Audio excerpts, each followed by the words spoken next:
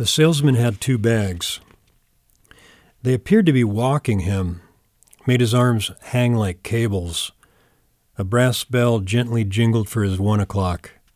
He crossed the shop floor, nodding benevolently at the shop owner, and set one of the bags on top of a glass counter, which shattered immediately, just blew to bits, left to right, like some kind of inside job. Like a glass counter conspiracy we'd all soon be reading about.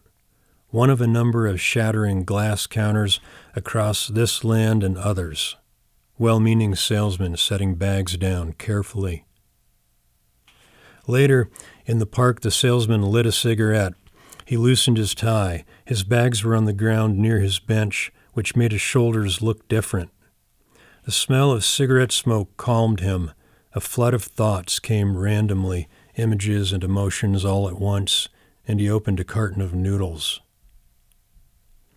As the salesman rested, as he ate and smoked, the plants in the park changed imperceptibly, were constantly morphing.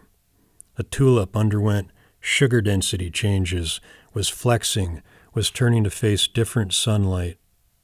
The salesman stabbed at his noodles and smoked and was happy, a small piece of glass stuck to his sock, as a truck carrying Dixon melons made its gasoline-leaking way across town, loose lids to manholes talking back under tires, 1-2 beats, ka-clanks and cha-chunks, like big coins on the eyes of the dead, thought the salesman.